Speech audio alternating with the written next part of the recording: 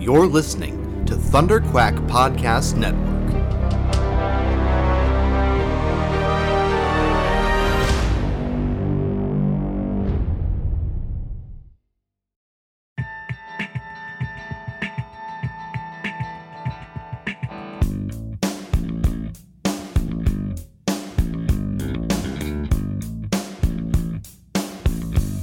You're listening to the Pullbox Podcast, the International Graphic Novel Book Club.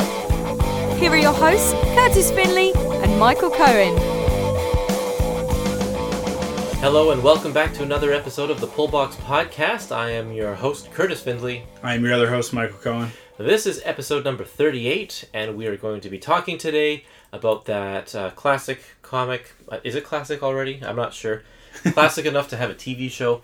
It's called Alias, and Marvel has retitled it these days, Jessica Jones, aka Alias. So it's more recognizable to kind of the mainstream crowd. It's by Brian Michael Bendis with art by Michael Gaydos. And it's, if you don't know this already, it's a story of a private investigator named Jessica Jones who has a company, I guess, private investigating company called Alias Investigations. And it's basically that. She's hired by people to spy on other people and find out who's cheating on whom and all that kind of stuff. So, but the little trick here, because it's a Marvel comic, Jessica Jones has superpowers, which she doesn't use very often, only if she kind of needs to, because she's turned away from all of that. The backstory that we get pretty quick is that she used to be a superhero in the Avengers, but then she kind of had enough of that. Something happened in her life to turn her away from all of that side of the superhero biz, and she wanted to do this instead. And that kind of gets us up to speed. There are kind of two main stories in this first volume of Alias that it talks about. Two of her cases, and the first case deals with let's see. She's hired by somebody to spy on. To find someone's sister. Find someone's sister, and she finds the sister, and she finds out that the sister has been staying with, or is possibly romantically involved with, this guy who she stumbles on the secret identity. It happens to be Captain America. Yeah.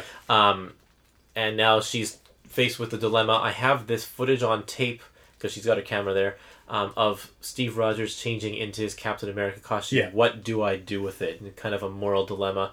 And then as the story unfolds, we find out that there is a larger picture. Like, she was purposely picked for this assignment to figure out that secret in order to expose him. And then the second story, I have to remember, I kind of read this at the beginning of the month here. So I just finished it today. So okay. The second story is another missing persons case. Oh yeah, and it's a woman comes in, and she's a clearly young woman looking for her husband, who it turns out may or may not be a superhero / sidekick, and that ends up being sort of its own interesting look into her own career as a superhero. Yeah. As well as an interesting mystery story to boot. So and it ends up having its connections into the Avengers as well.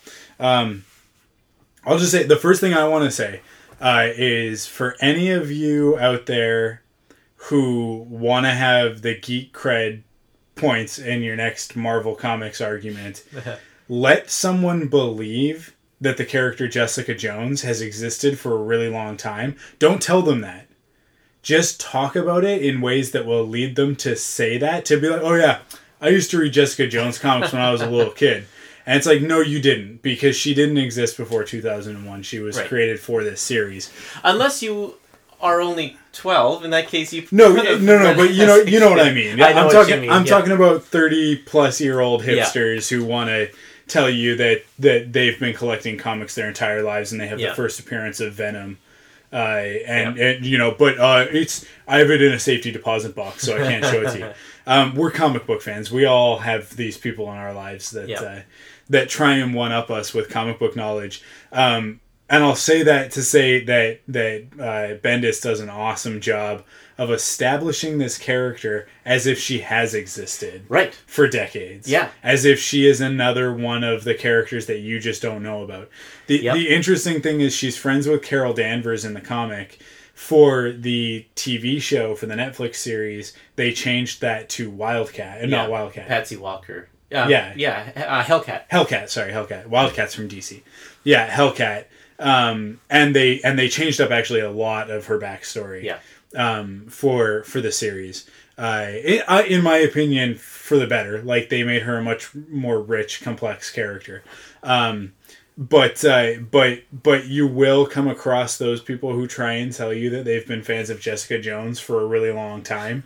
And I say that because I've had conversations with people where they're like, oh yeah, like especially around when Jessica Jones was new on Netflix, people were being like, oh yeah, I've been reading Jessica Jones for forever. And it's like, I remember back when she was part of the Avengers, and it was like, reading there, I'm like, no, you didn't, because she never was, right? Like, it's a weird retcon thing. You also have to keep in mind when you're reading this book that it's 2001.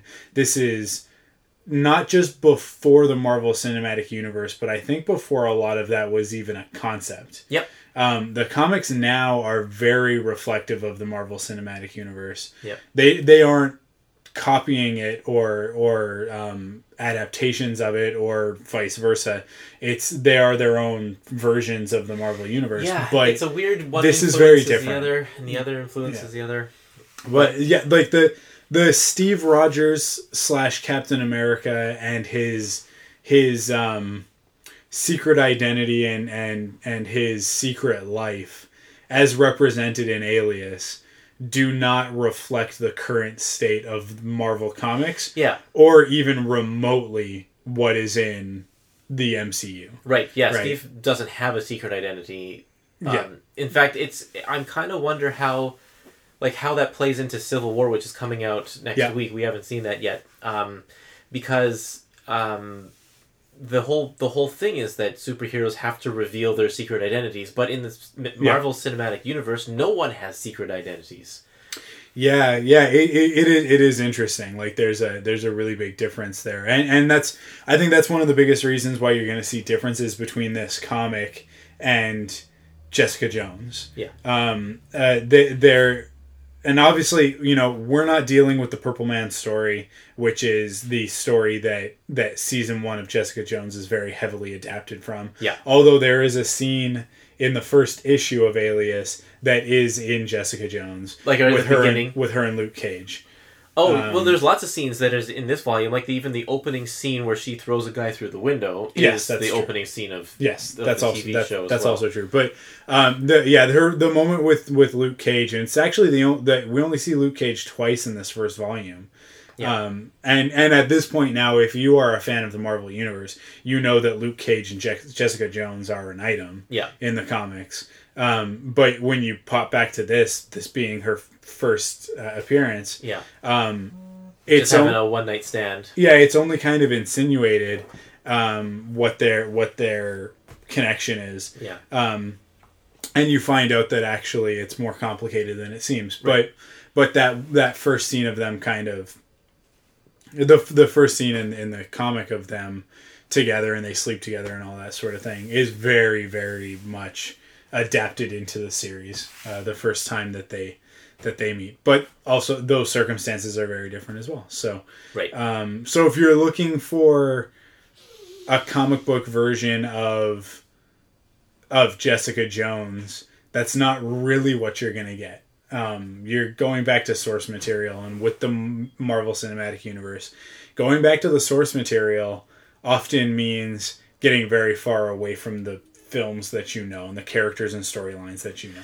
Right. Well, and this being the very first appearance of Jessica Jones, that's going to be understandable because from here her character gets fleshed out, and so the movie takes bits and pieces of what makes her great over the various writers that have handled her, and can make something that's really decent or even better than what we're reading here. Yeah, for sure. I don't know. How much do we want to talk about the story and sort of where the stories go? Because they are technically mysteries. They're detective mysteries. Well, and yeah, we could talk about that. I mean, I really appreciated the fact that that they are kind of hard-boiled mysteries. Like, she does detective work. She actually has to solve these things. Things don't fall right into her lap and stuff. So that I appreciate. And we've talked in the past of how kind of other things, especially that Brian Michael Bendis has written, like Powers, don't do that. So it's nice to see that he's learned from that, I guess, perhaps, and for sure, and done a better job. This I thought that both of the mysteries were great. Especially the Rick Jones one. Now that I remember, you didn't mention him by name, but Rick Jones is the guy, the sidekick superhero that Jessica Jones has to try and find in the second story. Now, is Rick Jones an actual character from the comics? Oh, for sure. Older comics? He's the reason why the Hulk is the Hulk. Because he's the kid who, in the 60s, who was within the nuclear blast of the test range, and so Bruce Banner saved him, and he became a Hulk sidekick for most of the early years of the Hulk, and then when the Hulk kind of went off on his own, then he became a sidekick for Captain America. He replaced Bucky. Yeah, because when I don't know, he actually wasn't Bucky. I think he tried to be Bucky, but Cap was like, "No, you can't be Bucky because Bucky was Bucky. You're not Bucky." Yeah. And then he's been all sorts of things over the years. He was tied with Captain Marvel at some point where they would exchange consciousness. And he wore these bands on his arms that transformed his mind into that mind or something like that. And now he is a Hulk. I think they call him A-Bomb or something like that. But yeah, he's one of the oldest Marvel characters. So, is he A-Bomb? That's interesting. Because obviously, A-Bomb is in, or is it A-Bomb? No, it's. Who's the villain in the Incredible Hulk? That's Abomination. That's a different guy. It's different from A-Bomb. Yeah, because in the last few years there are like so many Hulks. General Ross is a Hulk, and now Rick Jones is a Hulk, and so they're all Hulks. I think it's called A-Bomb. You can Google that or something. Yeah, I'm just gonna look it up, but Rick Jones has been around for a while, so I liked that, and he never seems to age because he was a teenager when he first appeared, and I guess he's like a young adult now, but he's always been kind of the sidekick character. That's how he's been used throughout the years. So to see kind of him trying to have a normal life, but freaking out about it was interesting. And then they throw the twist in the end that he is actually not Rick Jones, that he's just a Rick Jones wannabe, or he has some sort of schizophrenia that is causing him to believe that he is the Rick Jones. But the other Rick Jones is off in outer space doing Avengers stuff or something like that. Yeah. So I just double checked in. Yeah, he does become A-Bomb. Okay. Which I thought A-Bomb and Abomination were the same characters. Yeah, so, that's interesting. I'm not a Hulk fan, so it's one of those things where like it's I just kind of peripherally know some Hulk knowledge, right? Yeah, and if you don't know, like he was, and Rick Jones was big in the 60s. Okay. And then the Captain Marvel thing was in, I think, the maybe it was the 80s. And then like he disappears for a while, and then he comes back because Marvel wants to keep the character in use or whatever. Yeah. And then so he's running around with Hulks now again, and I'm not a huge Hulk fan either, so I don't keep tabs. But I've read a lot of the old Hulk issues, so I know the character. Yeah, I think the series does do a really good job of leading you down these paths, and really, I think especially with the Rick Jones story in particular, helping you believe it when Jessica believes it. Yeah. So that you're in her shoes, which is a really great storytelling device for a mystery to give you the same sort of red herring clues that Jessica is going to find and sort of making them appear as true as possible, because it is, and especially because it is a comic and you can play with that. You can say that this is Rick Jones, and as long as he has light brown hair and is a young guy, there's nothing to discount that he is or is not Rick Jones, right? It's not like when you're dealing with a movie or a TV series where, you know, if there's a guy that's pretending to be Captain America, we can look at it and go, well, that's not Chris Evans. That's a guy that looks a lot like Chris Evans, right? And we can say that's definitely not him. But in a comic, because it's a comic and it's an artist's interpretation, and well, especially this artist in particular, but so it really, you go down that road with her, and you do believe that it's Rick Jones, and you do believe that, like, okay, so we've gone from the mystery being that this guy is missing to the fact that this guy is Rick Jones and that he had something to do with the Kree Skull War, and now there's an intergalactic bounty out on his head, and and how are we going to solve this problem? And it's going to not turn into a superhero book necessarily, but like, how do we get from knowing this to solving the issue, right? And getting the Avengers on the job. And what it ends up being is that it's all made up, and it's not all made up. Rick Jones is a real person, and it's all based on real history in the Marvel universe, but that this is not Rick Jones, and it ends up not being a problem at all. But the fact that Jessica believed it becomes a really important part, because those last 2 or 3 pages of her sort of pouring out her heart to a guy that she believes to be in similar circumstances to her, that can relate, it ends up being sort of really important for her character, and a really important revelation for her to discover that, like, it helps her realize why she is where she is. And Jessica's a very tortured character, so that realization is something that you would think would be helpful to her in the long run. So you'd have to read the next volume to find out, right? Right. But yeah, it does end up, even though the mystery ends up not being much of a mystery at all, and being about as mundane as it can be, which is a crazy person lying that they are someone that they're not. It still has a real important impact on the character and on character development, which is a great way of telling that story. And I like that it was mundane, because that's well, first of all, we established right at the beginning that her life is mundane. Like, this is her job. She doesn't like it.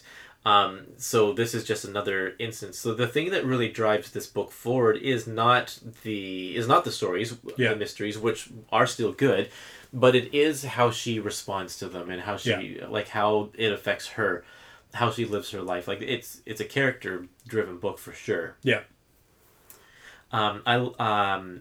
We can compare this more to Powers because it's Brian Michael Bendis doing kind of mysteries.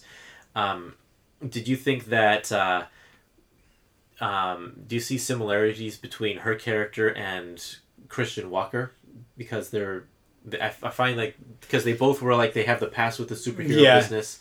Bendis does have a real thing for that archetype, which is like the retired hero. Yeah. Right. And he kind of goes back to it over and over again, because I think he sort of has like a similar bend in recent X-Men stuff, and just sort of like, he likes to play with the idea that these superheroes are real people underneath. Yeah. And was, I think, one of the first to do that. Oh, for sure. This book was kind of a lead-in to the Marvel Universe to doing all of that. Yeah, which is why earlier when I said that Captain America's secret identity, it doesn't really mesh with what we believe to be Captain America now, because Captain America in 2001, I mean, like, we're talking before Winter Soldier, right? Yep. Oh yeah, it's before Avengers. Because Winter Soldier is like 2006. I think. I'm pretty sure the Ed Brubaker story is 2000, which we've already covered on the podcast. Right. And so, like, that's really the one that establishes the modern Captain America. So what you're dealing with here in this version is a reaction, I think, to the Captain America of the late 90s. Right. During the Heroes Reborn era, that's what which that is which was a very childish, two-dimensional version of the character. Even more so, I would say, than his original incarnation, because his original incarnation was meant as a symbol and was important in that respect. But somewhere along the way, America sort of like lost sight of that stuff, and he just became a bubblegum superhero just like everybody else, right? And he stopped really meaning anything in sort of the 80s and the 90s in the midst of commercialism and that sort of thing, right? Yeah, I think that was just definitely society's where society was at that time, and the state of Marvel Comics was nothing special in the 90s as well, with all of their extreme characters and stuff, and so to have Captain America fit in that world of this was the beginning of ultraviolence with the Punisher and X-Force, Cable, and all of that, Deadpool and stuff. Yeah, and this is just before Ultimate Spider-Man, or just around the same time as Ultimate Spider-Man becoming a thing. So because that was Bendis, so you've got Ultimate Spider-Man and Ultimate X-Men being the first books, and then eventually you get to the Ultimates and that sort of thing, but it's a little bit further down the road, and that around the same time as the Brubaker stuff, and it sort of started to change the way that you look at superhero comics, in particular Marvel's superhero comics, because I think that DC kind of went a different direction and made their stuff much more iconic and much less grounded. Getting into stuff like 52 and that sort of thing. Yeah. But Alias is, I think, and especially because it's Marvel Max, right? So it's part of that imprint, which is Marvel Max is similar to was it Marvel Knights? Marvel Knights is a few years earlier. Yeah, I think this is kind of a continuation on that. That Marvel Knights started doing more realistic, more grounded, more human takes. Which the Daredevil book that we read a few months back was a Marvel Knights book, and that's from about 1998. And so Marvel Max wanted to do the same thing, except this is basically they allowed themselves to have explicit content, so there's lots of swearing in this there's book. Tons of swearing, and which is funny because the Netflix show doesn't have that same sort of swearing, so it was kind of weird, but and the lines in concerning violence and nudity were a lot more lax compared to your regular Spider-Man books, so it opened a door for Marvel to go down a much darker path, which they did eventually. This was the first Max book, and then a Punisher one, I think, followed that and that kind of thing. And the Marvel Universe changed because of Alias, because of this book here, because of the human side to things that we talked about already, and because of the more mature themes, people were hungry for it. Yeah, I think that Alias marks the beginning of the concept of the street level superhero. Yeah. Right? It's obviously something that had been in comics for a very long time, but going back, because we're talking, when we say Marvel Heroes Reborn, that is 4 or 5 years before not even, like probably even less than that, right? Yeah, it was like 97 or 98. Yeah, we're not very far removed from that era, and that was an era when, much like back in the 80s, in the sort of like the early 80s, the late 70s, early 80s, everybody was involved in huge cosmic events, right? Like Secret War and stuff like that. So with Heroes Reborn, you had characters like the Fantastic Four fighting alongside Daredevil, right? Right. In these stories, which doesn't make any sense because Daredevil as a character that doesn't go to outer space. Yeah, like that's not where his utility is, right? Yeah. And so Alias really, really establishes that Jessica Jones is a different kind of superhero, even though she doesn't get into superheroics, a la the tights and the theatrics of it. She is engaged in superheroics because she is dealing with people's problems.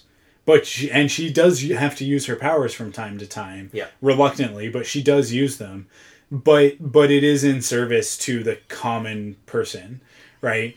And I think that a book like this helped to establish that idea that characters like Daredevil, characters like Luke Cage, who is in this, and Spider-Man are what we consider street-level heroes, right, who are out there. They're the ones rescuing cats from trees and stopping muggers. Spider-Man's kind of getting away from that. Peter Parker Spider-Man has. Yeah, Miles Morales is filling in that role, right?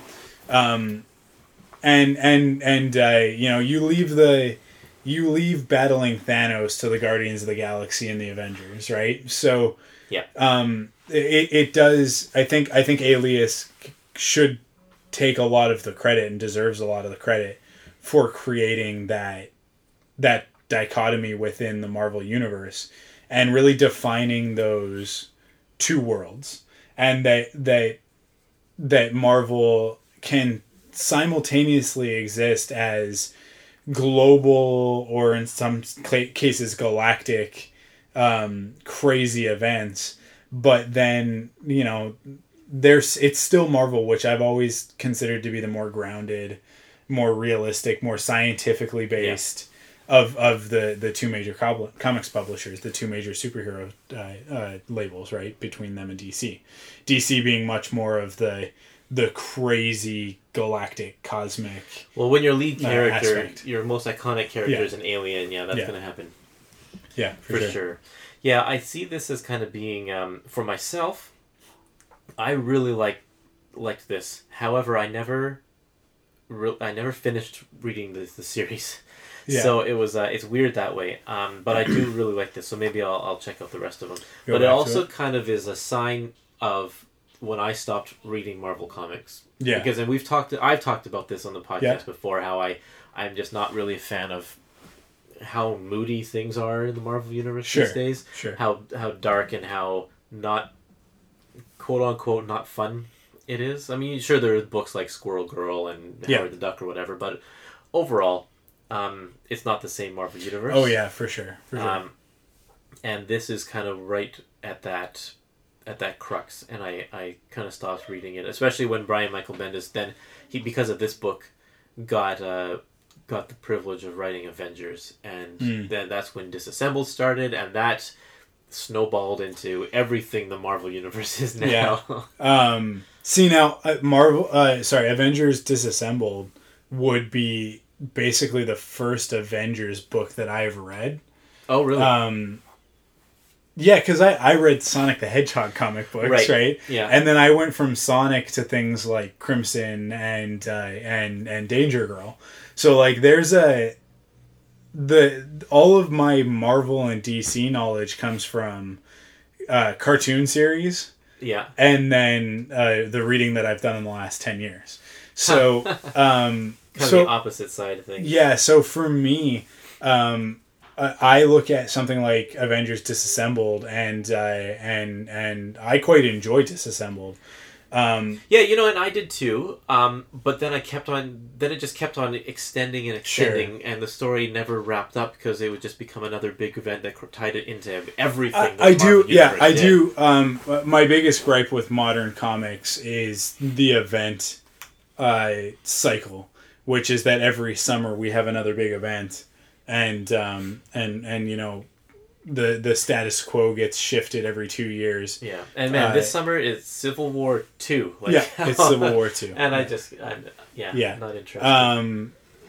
Which I'm not paying attention to any of it at the moment, so I don't even know what it's about. No, neither do I. What the crux of it is, but it's just it's really honestly just an attempt to tie into the movie, obviously.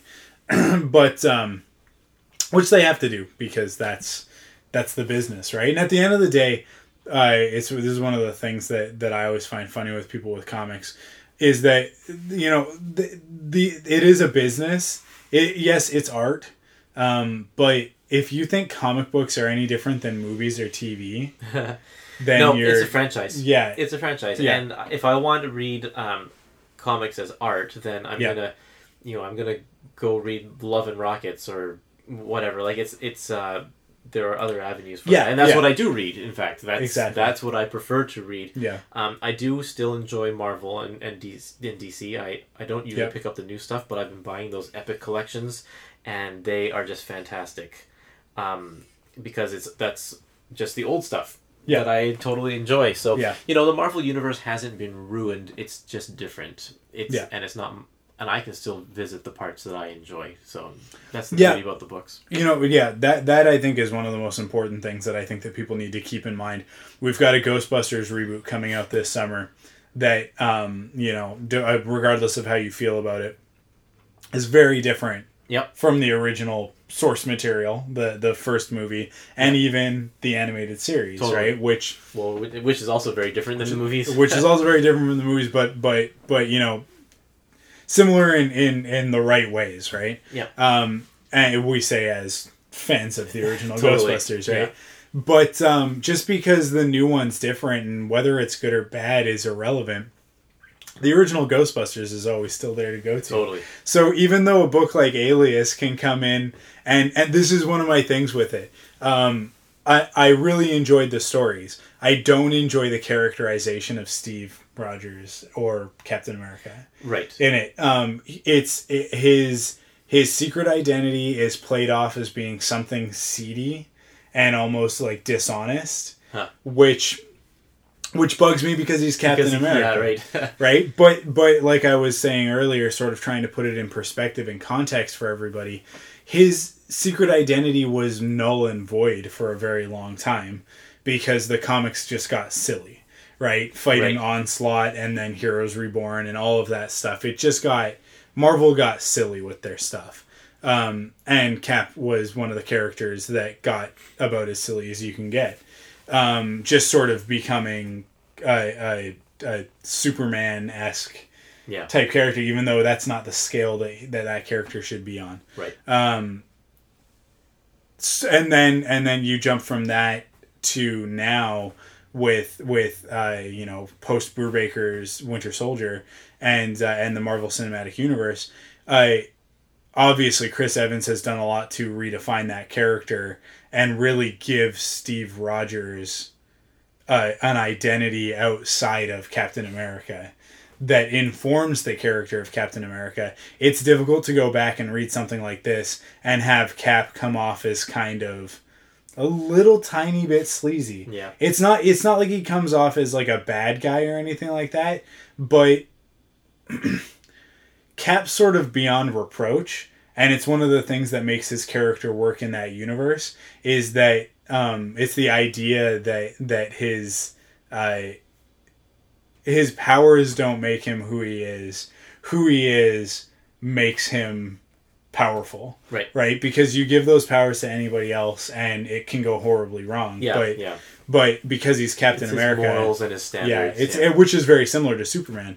But like that is one of the things that makes him a love-hate character, right? It's one of the reasons why Civil War is going to be so great. So to play him off as this kind of one-dimensional average Joe that then puts on a silly Star-Spangled outfit and it's almost the superhero thing, and this is a theme that's also in Powers, which is really interesting. The superhero thing is almost treated as a perversion or a kink. And that aspect of it, I mean, it gets brought up constantly in this book, and it got brought up in Powers as well, that there are people who chase capes. Yeah. Right? And that... I don't want to imply too much on this, but it seems like Bendis is trying to communicate something that he feels, because I don't necessarily think of that when I think of superheroes, but Bendis goes back to it over and over and over again in a lot of his work. He keeps revisiting it. And that's really interesting that you say that now, because since Alias, like Comic-Con has exploded. And we see the whole cosplay thing and like that. Absolutely. That's the fetish right there. Which this is the only thing I'll ever give Frank Miller credit for. He predicted back in the 80s with The Dark Knight Returns. Yeah. Because one of the themes in that was that when they outlawed superheroes, people basically infantilized the idea of superheroes and started making superhero icons into fashion statements. And so you get like all the girls in the skimpy outfits with Batman logos all over them and that sort of thing.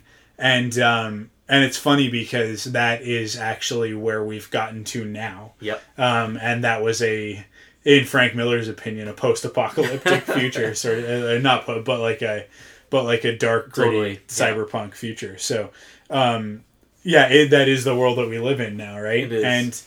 And it absolutely has been sort of fetishized in that way, because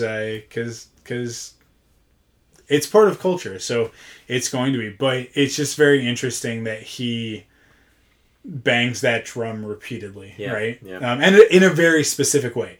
Not in a thematic or tonal way, but like he often has a character rant about it in his books. I'm just thinking now, because now I'm going back through the books, the Brian Michael Bendis books that I've read, even in Spider-Man, when Spider-Man first reveals his identity to Mary Jane. That's my favorite issue of that series, because it just takes place in his bedroom and they just have a conversation about the secret identity in one full issue. That's all it is. And it's great just dialogue. But her reaction is that it's a turn on for her because now she knows he's Superman. So I just like, wow, that does come up over and over again, isn't it? Doesn't it? Yeah, for sure. It's interesting. He has a thing for it, and I don't want to imply or read into it too much, but that is a bone that he chooses to gnaw on repeatedly. So, just an interesting aspect of his work. The new Captain America, who's Sam Wilson, is his secret identity a secret or is it public? I don't know. I haven't read it. That's a good question. I haven't read it either. That's a good question. That's really interesting. Well, I don't know. I don't think so, because nobody really has secret identity. Well, I shouldn't say that. Lots of characters still have secret identities. Like Spider-Man has his again. Really? Well, because he made his deal with Mephisto and Turn Back Time and Brand New Day, right? In order to save Aunt May. He still has that secret. Yeah. Because for those who don't know, after Civil War, because Spider-Man unmasked in Civil War, and after Civil War, I don't remember who it was, but somebody put out a hit on Peter Parker, knowing that he's Spider-Man, and Aunt May gets in the way and dies, then Peter makes a deal with Mephisto, who is essentially the devil in the Marvel Universe, and turns back time, and in the process, the price is Mary Jane. That in order to do that, like, he ends up losing Mary Jane as his wife and all that sort of thing, and they still haven't resolved that. He's not back with Mary Jane. Yeah, that's actually pretty surprising. It's been a very long time, and they haven't even gotten anybody new in his life or anything like that. And he wasn't even Peter Parker for a long time, right? Yeah, that's right. For a whole year. But that's Marvel. That's the Marvel Comics universe in a nutshell right now. All sort of spinning out of Alias. So since you haven't read any real Avengers or anything like that before the last 10 years or so, do you know what Steve Rogers' day job was when he was not Captain America? Because he wasn't, like, Avengers weren't associated with S.H.I.E.L.D. That was not his full-time job. When he wasn't Captain America, do you know what he did? I have no idea. He's a graphic illustrator for Was magazine. he? Yep. Nice. Yeah. That's awesome. I can relate.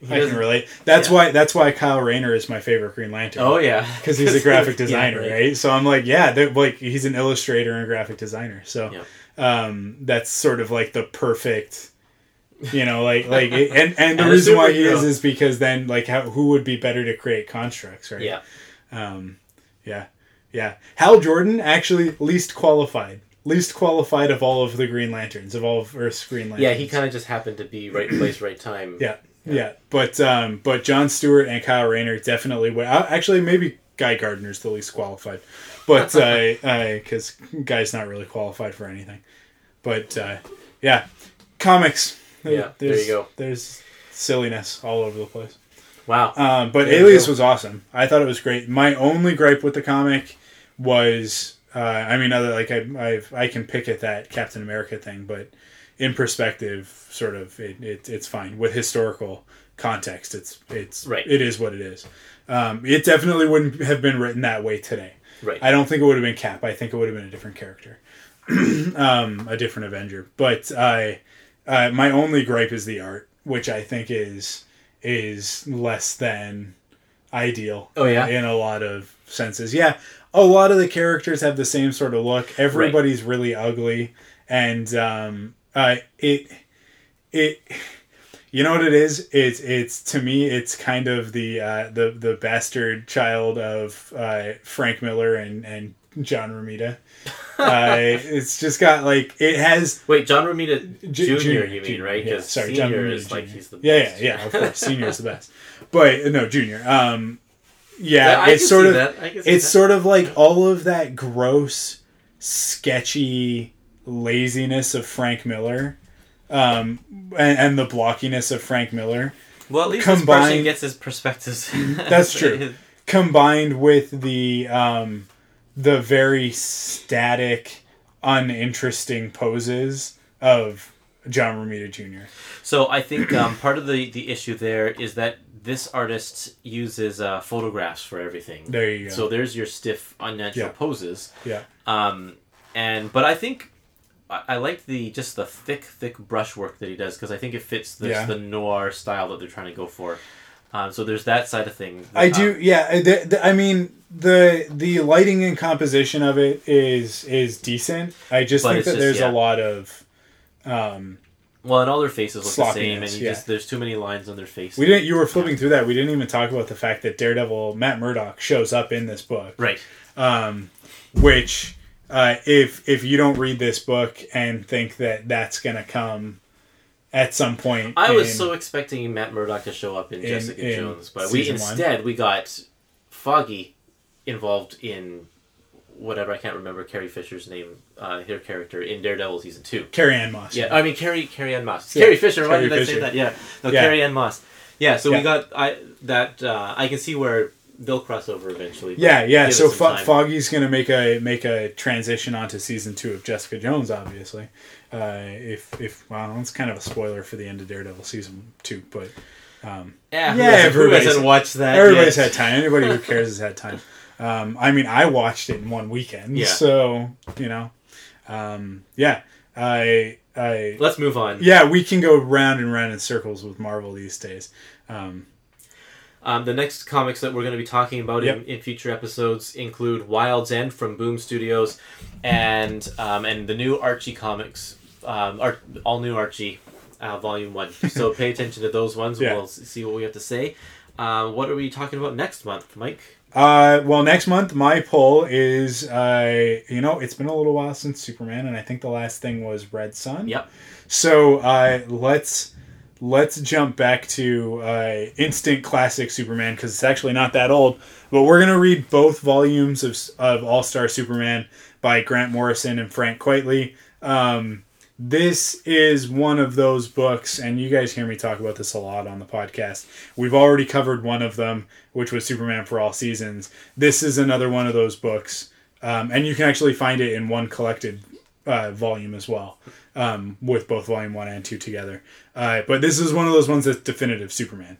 So if you are a person who says, I don't like Superman, I'm not into Superman, he's too powerful, his stories aren't interesting, then read along with us, because I think that this will change your tune.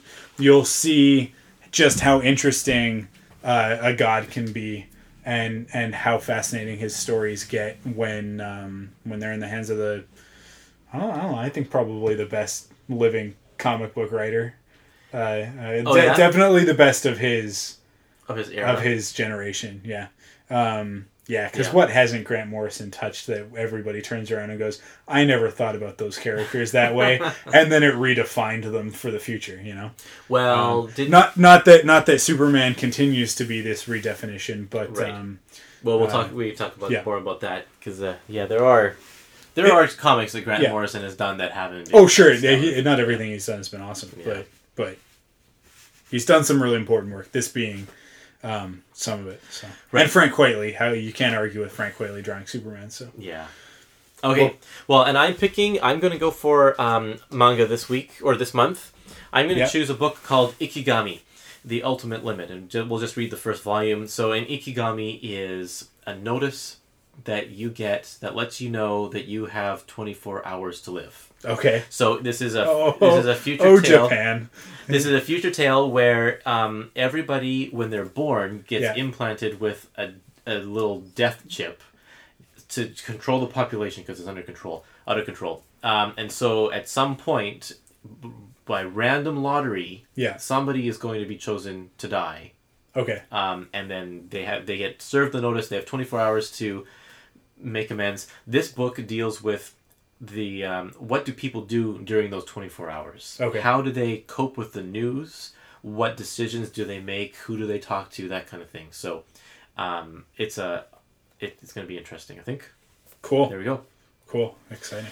And our reader pull is going to be Chew, Volume 1, and that's a Vertigo title, right? Yep. And by John Layman, and I don't know who draws it. Maybe he draws it himself. But that's a reader pull. Who's that suggested by? By Courtney. That comes from Courtney Schrum. Nice. One of the hosts of Double X Files, for those who don't know.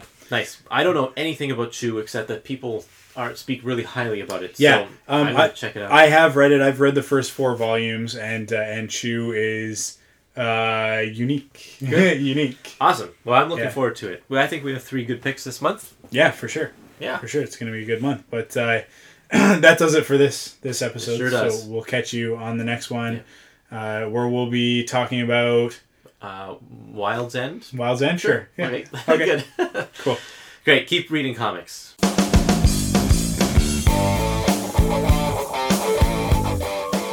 For more Pullbox Podcast episodes, you can check out pullboxpodcast.com to submit a reader pull. You can email thepullboxpodcast@gmail.com. You can also find us at Twitter and on Instagram at pullboxpodcast. You can follow me, Curtis, on Instagram at Curtis Findley. And you can follow me on Twitter and Instagram at ArkwUlf, ARKWULF. You can also find all of our other great podcasts over at thunderquack.com. And that's the home of the Thunderquack Podcast Network, of which we are proudly a part.